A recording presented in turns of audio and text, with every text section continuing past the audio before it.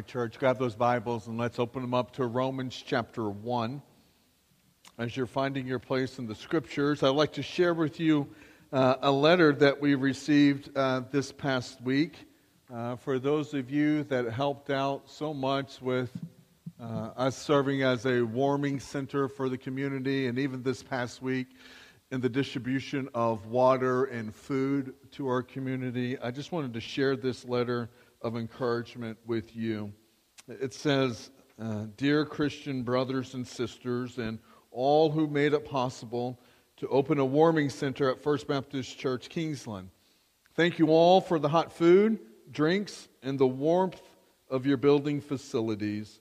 You were very friendly and helpful and made sure everyone who came in got what they needed. Warming center was a good word to describe this special place of Christian service and charity. Not only did you keep bodies warm and provide hot food, but you warmed our hearts and renewed our spirits as well. From the deepest parts of our hearts, we thank you for being such good, caring Christians who are faithful to do God's work daily and in times like these. As the hymn goes, in times like these, we need a Savior. In times like these, we need an anchor. We will never forget your kindness. So thank you, all that made those 2 weeks. It's hard to believe. The ice storm, 2 weeks removed from it. And here we are. Today, I think we have highs of near 80 degrees today. How beautiful is that?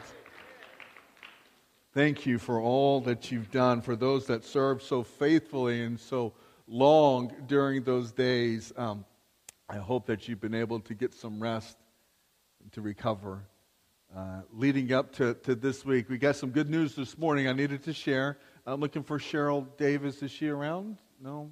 Cheryl Davis gave me word today that she received word from her son that he's going to be returning home after 2 years of service in Kuwait. So she wanted to make that known. That's fantastic. Thank you, Cheryl, for giving us that update. We do have our Equipping You that happens on Wednesday night. Meal starts at 5 to 5:45. Classes start at 6. I do a class in here over the attributes of God. However, I will not be leading a class this week. The family and I will be on the road to Missouri to do a wedding this weekend up there. So the Attributes of God class will not be meeting Wednesday. The Mama Bear Apologetics will not be meeting this Wednesday, but all the other groups, all the other ministries will be happening. Come, have a meal, enjoy your time together, and pray for us as we are. Those 12-hour drives are a pain. They get longer and longer each time, I feel. So anyway, we'll be doing that. I'll be missing you guys as we are away, but looking forward to getting back. Now, this morning, we're going to do part 3 over our series, at least the messages over verses 16 and 17.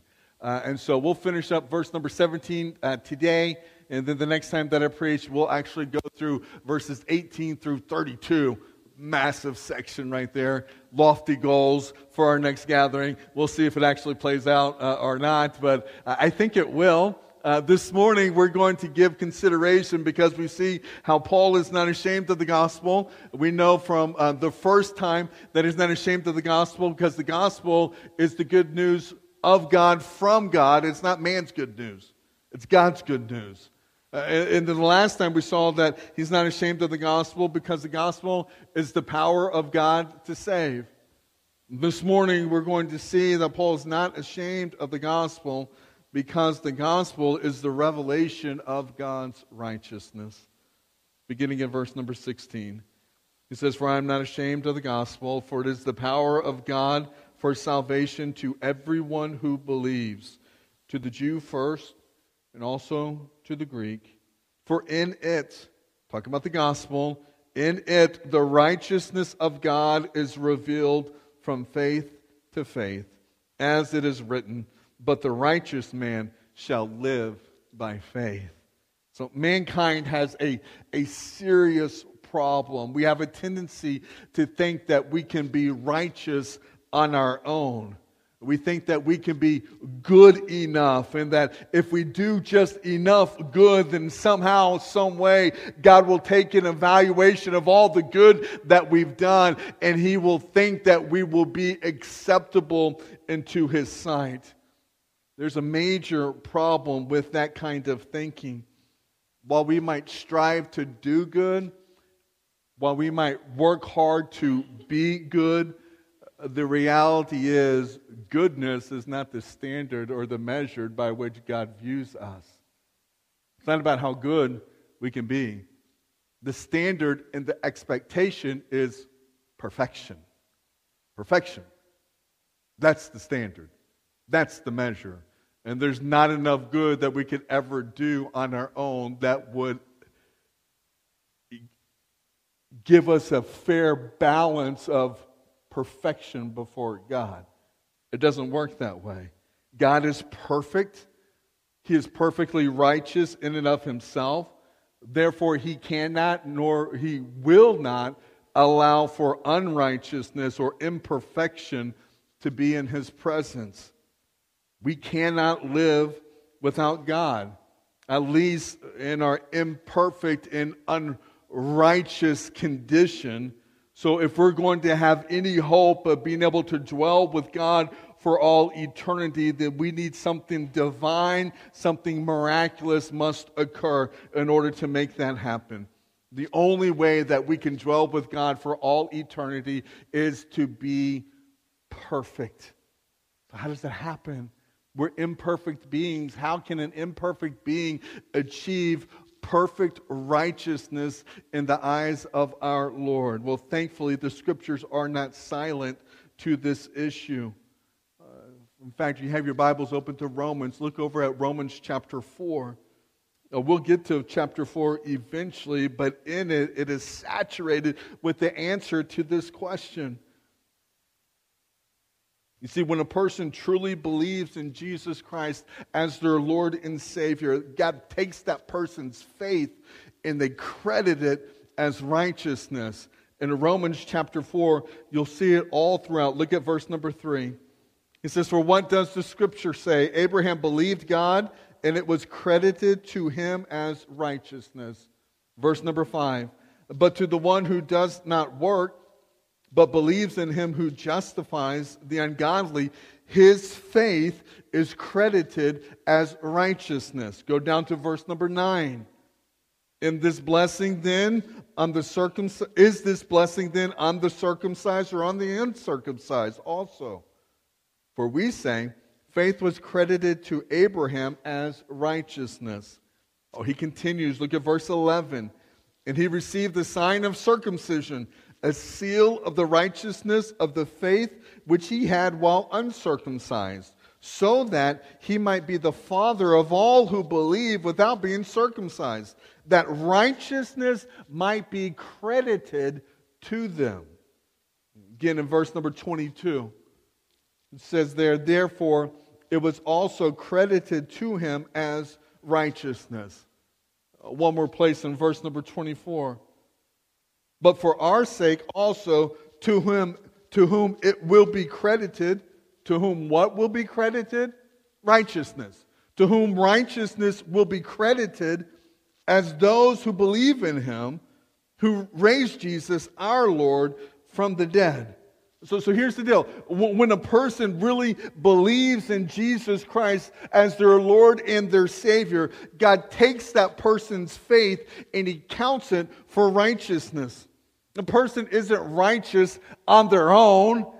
They can't be. We're still imperfect, still prone to sin, still often falling short of the glory of God.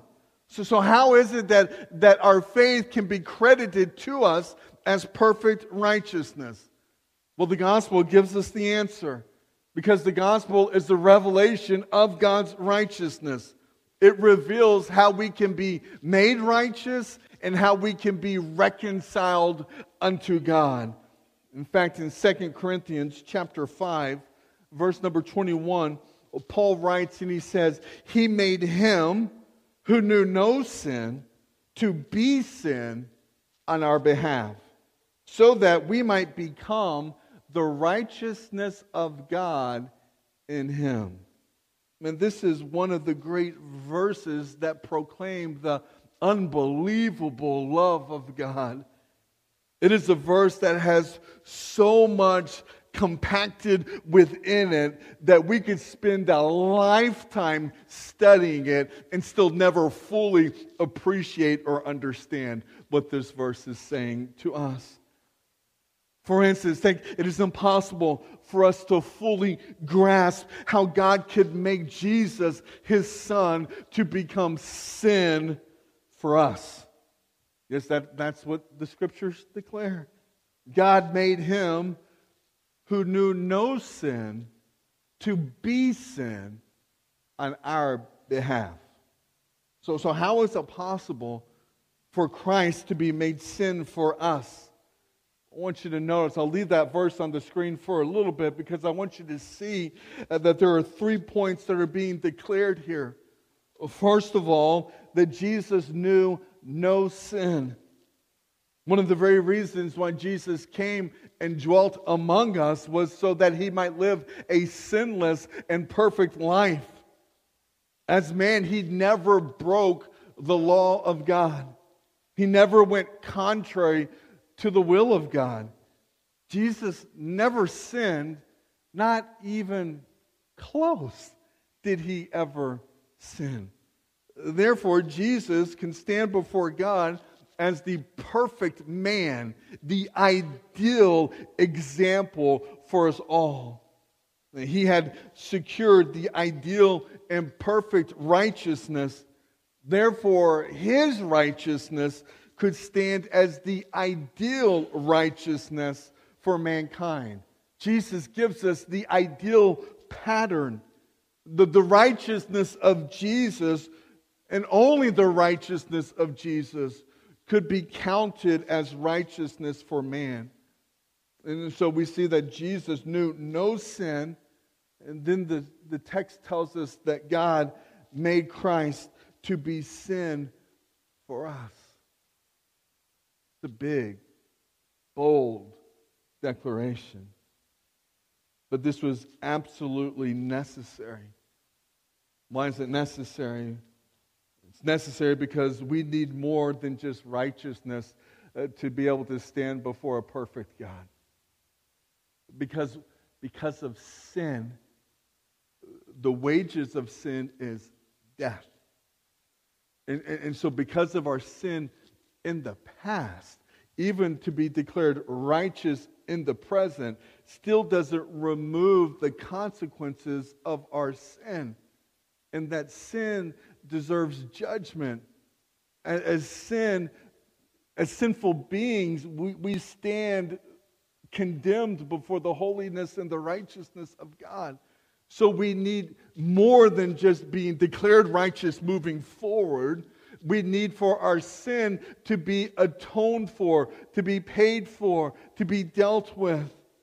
And so the judgment and condemnation our sin deserves has already been taken care of by God, because God laid all of that upon his Son on the cross. So all the guilt and condemnation of sin, God placed it upon Jesus, and he allowed his Son to bear it for mankind. So Jesus became sin for us. How is it that he was able to do that?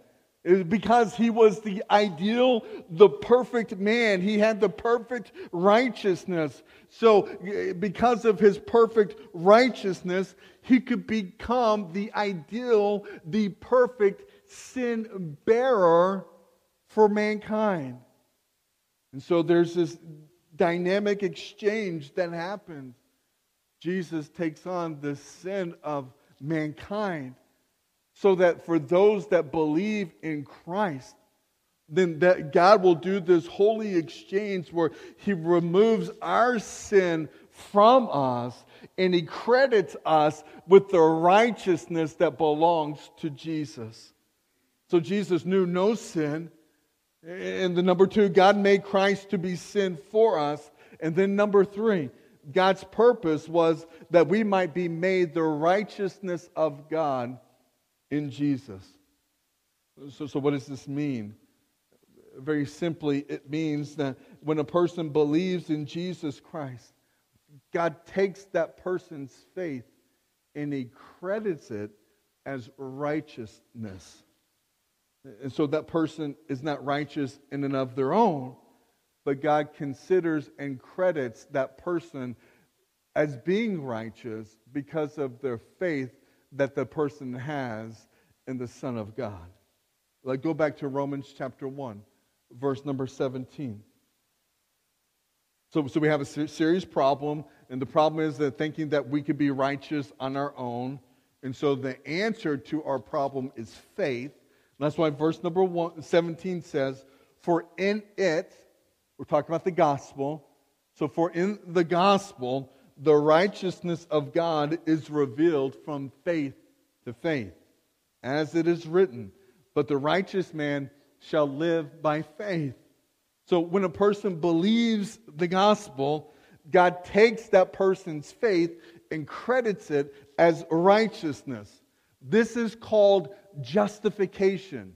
This is what it means to be justified by God and before God. To be justified or to justify is a legal term that would be used in the court system. It pictures someone on trial before a holy God. That person that's on trial stands before God, the judge, condemned.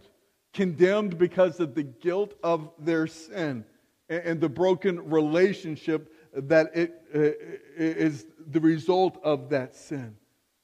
So this is a legal term. And so how can they be restored? And how can that relationship be repaired? Well, in our court system, someone could be, they could be rendered or acquitted of a crime. If someone is acquitted, then they're declared innocent.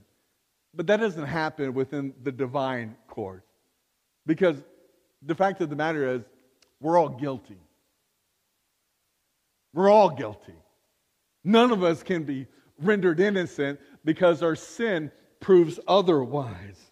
And so when a person appears before God, they are anything but innocent.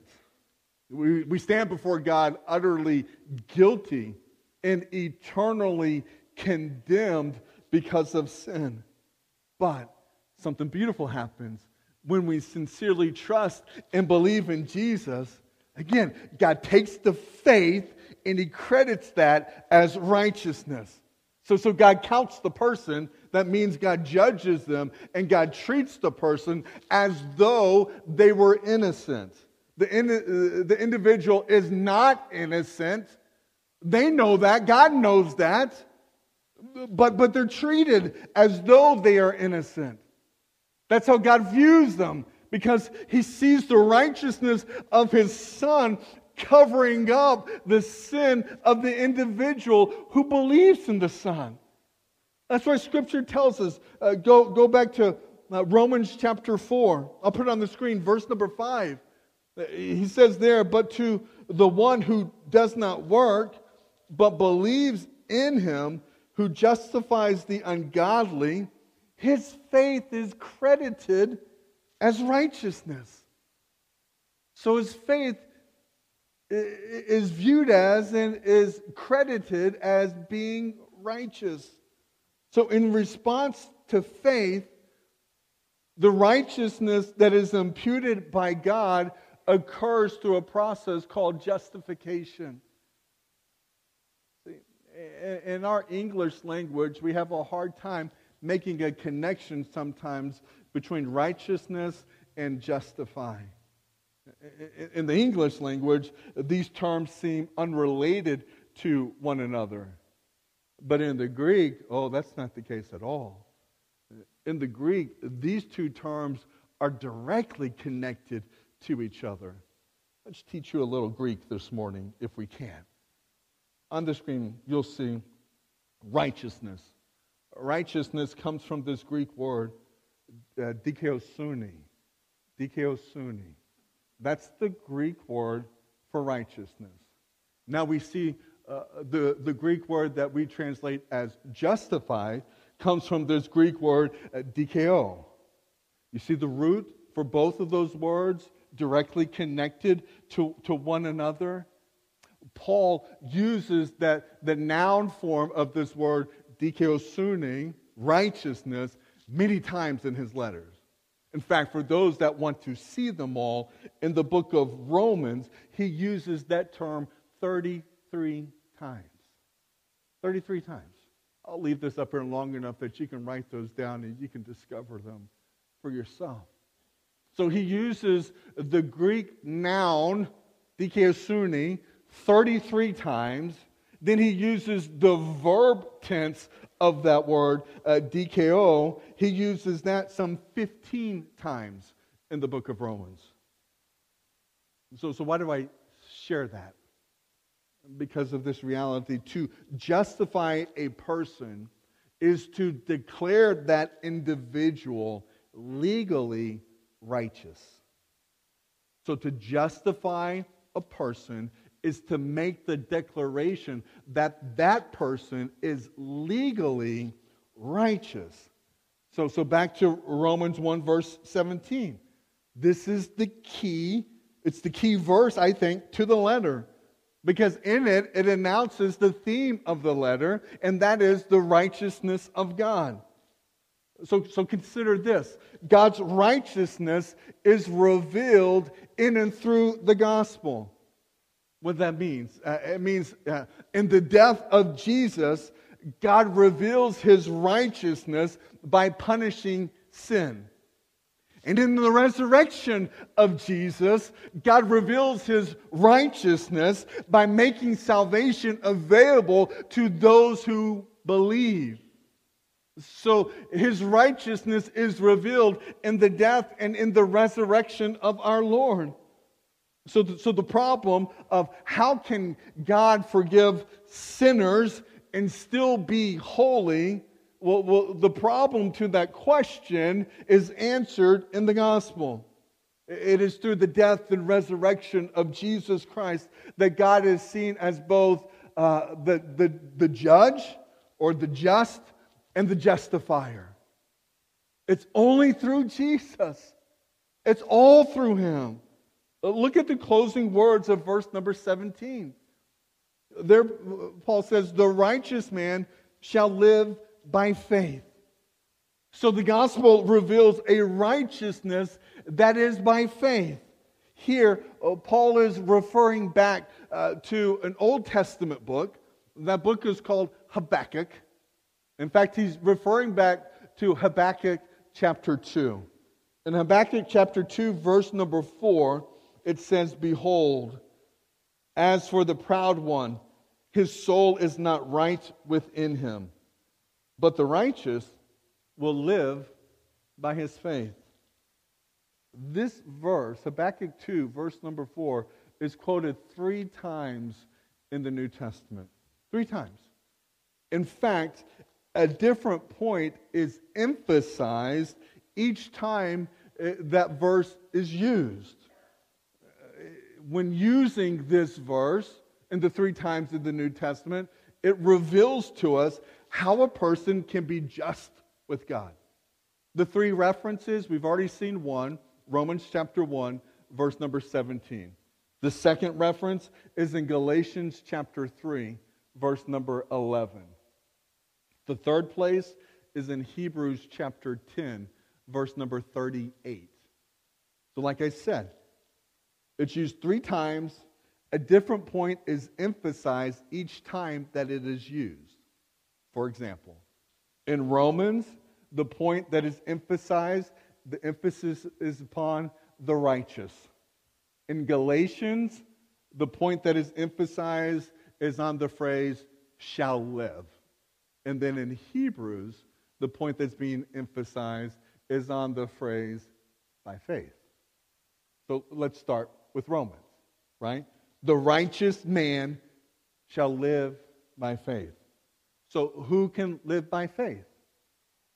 Only the righteous. Only the righteous can live by faith. People often make 2 claims when it comes to justification. One claim they make directly, the second claim is made indirectly, but it's a result of the first claim that they made. For instance, there is a tendency when it comes to justification for someone to say, well, all that God expects from me is simply to do the very best that I can, to do my best. And in the end, God will be willing to overlook everything else. When a person claims that they can be justified before God by being faithful to doing the best that they can, well, they're also indirectly making the claim that they expect God to excuse or overlook their sin.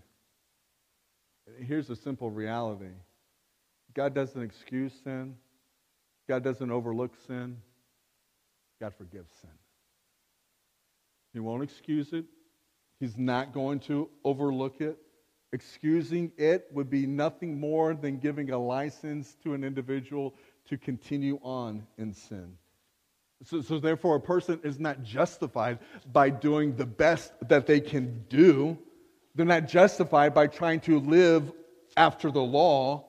No, a person is justified or considered righteous by faith, by trusting in God to forgive them of their sin. So once a person has trusted in Jesus by faith, God takes that person's faith and He counts it as righteousness. And a righteous person is then supposed to live by faith. See, apart from Christ, there is no opportunity, there is no hope for us to live by faith. So Romans tells us about the righteous. Looking at Galatians chapter 3, verse number 11, and tells us how we should live. There it says, now that no one is justified by the law before God is evident. There it is. Now that no one is justified by the law before God is evident, for the righteous man shall live by faith. The emphasis is upon how they shall live. They shall live. In other words, by what rule governs the person's life. It's the principle of faith, not the principle of works. Sinful human beings cannot, on their own, obtain the perfection that is demanded by the law. Any good intention that says, I'll do better next time, or I'll try not to ever do that again, usually ends up in failure. So the law was given not to save us. The law was given to reveal to us our need for a Savior. And so, Paul's point in Habakkuk's declaration that the righteous shall live by faith, he makes that point in order to show us that by trusting God, by believing in His provision for our sin, by living our lives in full submission unto Him, then we can finally begin to break the pattern of sin in our lives. It's only through Christ. A person who has been declared righteous by faith shall live by faith. We have been saved by faith, therefore we are called to live by faith, which gets us into Hebrews. Hebrews chapter 10. Verses 35 through 38, there it says, therefore, do not throw away your confidence, which has a great reward, for you have need of endurance, so that when you have done the will of God, you may receive what was promised. For yet, in a very little while, He who is coming will come and will not delay. But my righteous one shall live by faith. And if he shrinks back, my soul has no pleasure in him. What he's saying is those that are in Christ are to live by faith. They're to walk by faith. Faith should be the driving force in how we live our lives. In other words, we're not to be living our lives by feelings or emotions. We're to live our lives by faith. There's a tendency of people, even among believers, and that is to live their lives in accordance to how they feel or the emotions that they're experiencing. People tend to act upon their feelings. So if they feel bad, they'll act irresponsibly, griping and complaining along the way. If they feel good, they may act happy, and they might be pleasant to be around. You see, their behavior is determined by how they feel. And their actions are based upon those emotional experiences. But living by our feelings is contrary to the Word of God. Our feelings are deceptive. Feelings are going to lead you astray. Don't ever live your life by your feelings. And for whatever you do, don't ever give somebody the advice, follow your heart. Oh man, your heart is wicked, prone to wander, prone to deceive. Don't ever follow your heart. Lead your heart. Proverbs chapter 4 says, above all else, guard your heart, for it is the wellspring of life. In other words, guard your heart, for it affects everything that you do. Jesus says, out of the abundance of your heart, your mouth speaks. So when you say that offensive word, and then you go, I don't know where that came from. Well, I do. It came from your heart. Satan just didn't cast that word up from hell and plant it into your heart so that you might accidentally slip and speak it. No. That language, that coarseness that comes from your mouth is because it's in your heart. Don't ever get caught up in this cycle of leading our lives and basing what we do and how we do it based upon how we feel. No, our lives should be governed by the Word of God. And we do what His Word commands us to do. It's not about feelings. Your feelings are irrelevant in the matter. My feelings are irrelevant in the matter. Jesus didn't say, hey, if you feel like it, why don't you tell these people who are lost, headed towards hell, why don't you tell them of the good news that I have to give? But only if you feel like it. If you feel uncomfortable, if you feel unprepared, then you don't have to worry about it. Let your feelings guide your actions. That's not how it works. And so, Hebrews gives us that last little bit on how we're to live this life. We're to live it by faith. The gospel shows us both how righteous and how merciful our God is. And when we trust Jesus with our lives, God restores us and He makes us right in our relationship with Him. From start to finish, from faith to faith, God declares us as having a right standing with Him because what was accomplished in and among His Son, Jesus Christ. That's the good news. That's the news that we are commanded to make known among the nations. That's the good news that we're to submit and to surrender our lives upon. The first step in the revelation of the righteousness of God provided to people by faith, the first step of this revelation of righteousness is to make known our need for it by declaring us guilty and condemned before Him. That's why we get to this next section. It's going to mess some of us up. It's going to seem like an abrupt change that happens in verse number 18. Go ahead and look at verse 18. Verse 18 says, "For the wrath of God is revealed from heaven against all ungodliness and unrighteousness of man, who suppress the truth in unrighteousness."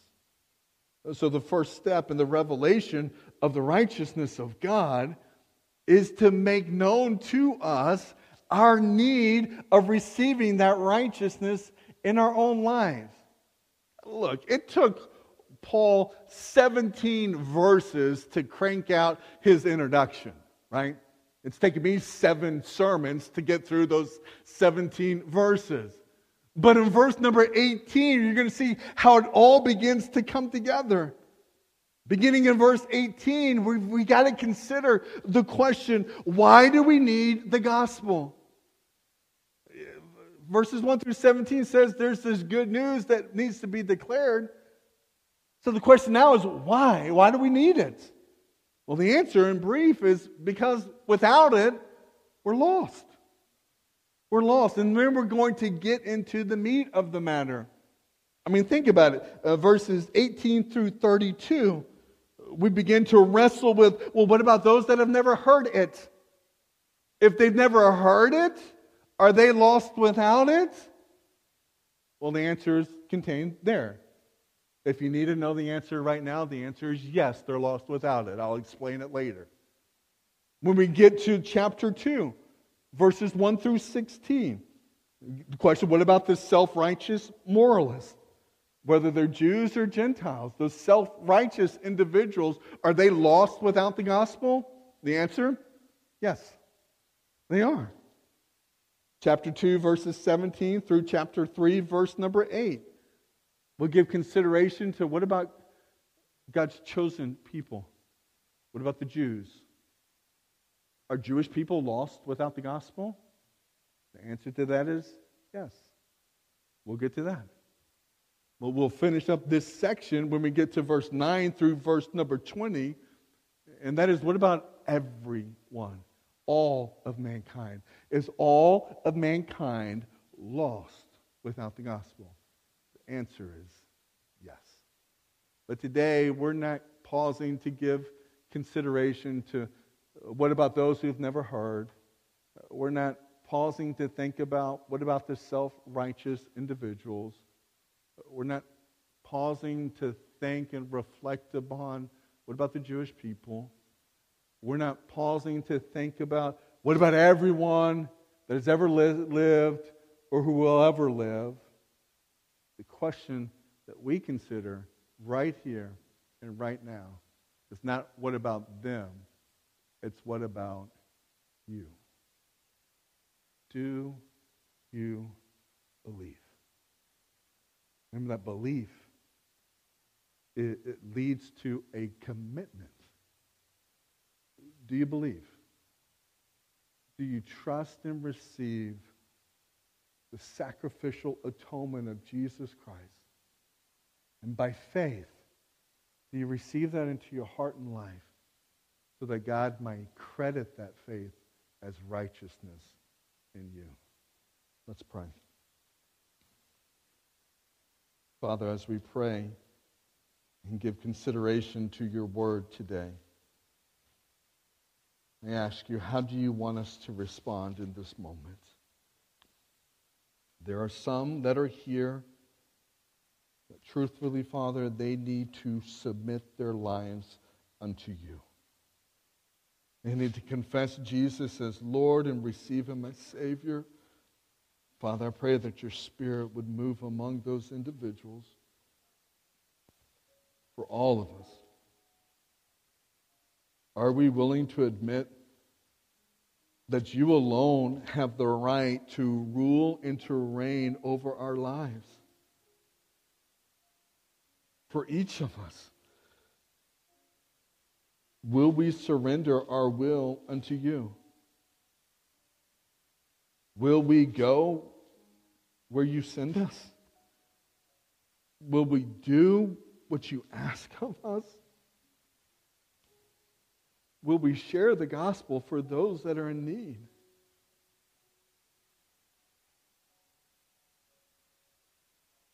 Father, help us all to serve you faithfully. And as we reflect on today, any prayers that need to be prayed, decisions that need to be made, sins that need to be confessed, may we not rush through this moment, Father,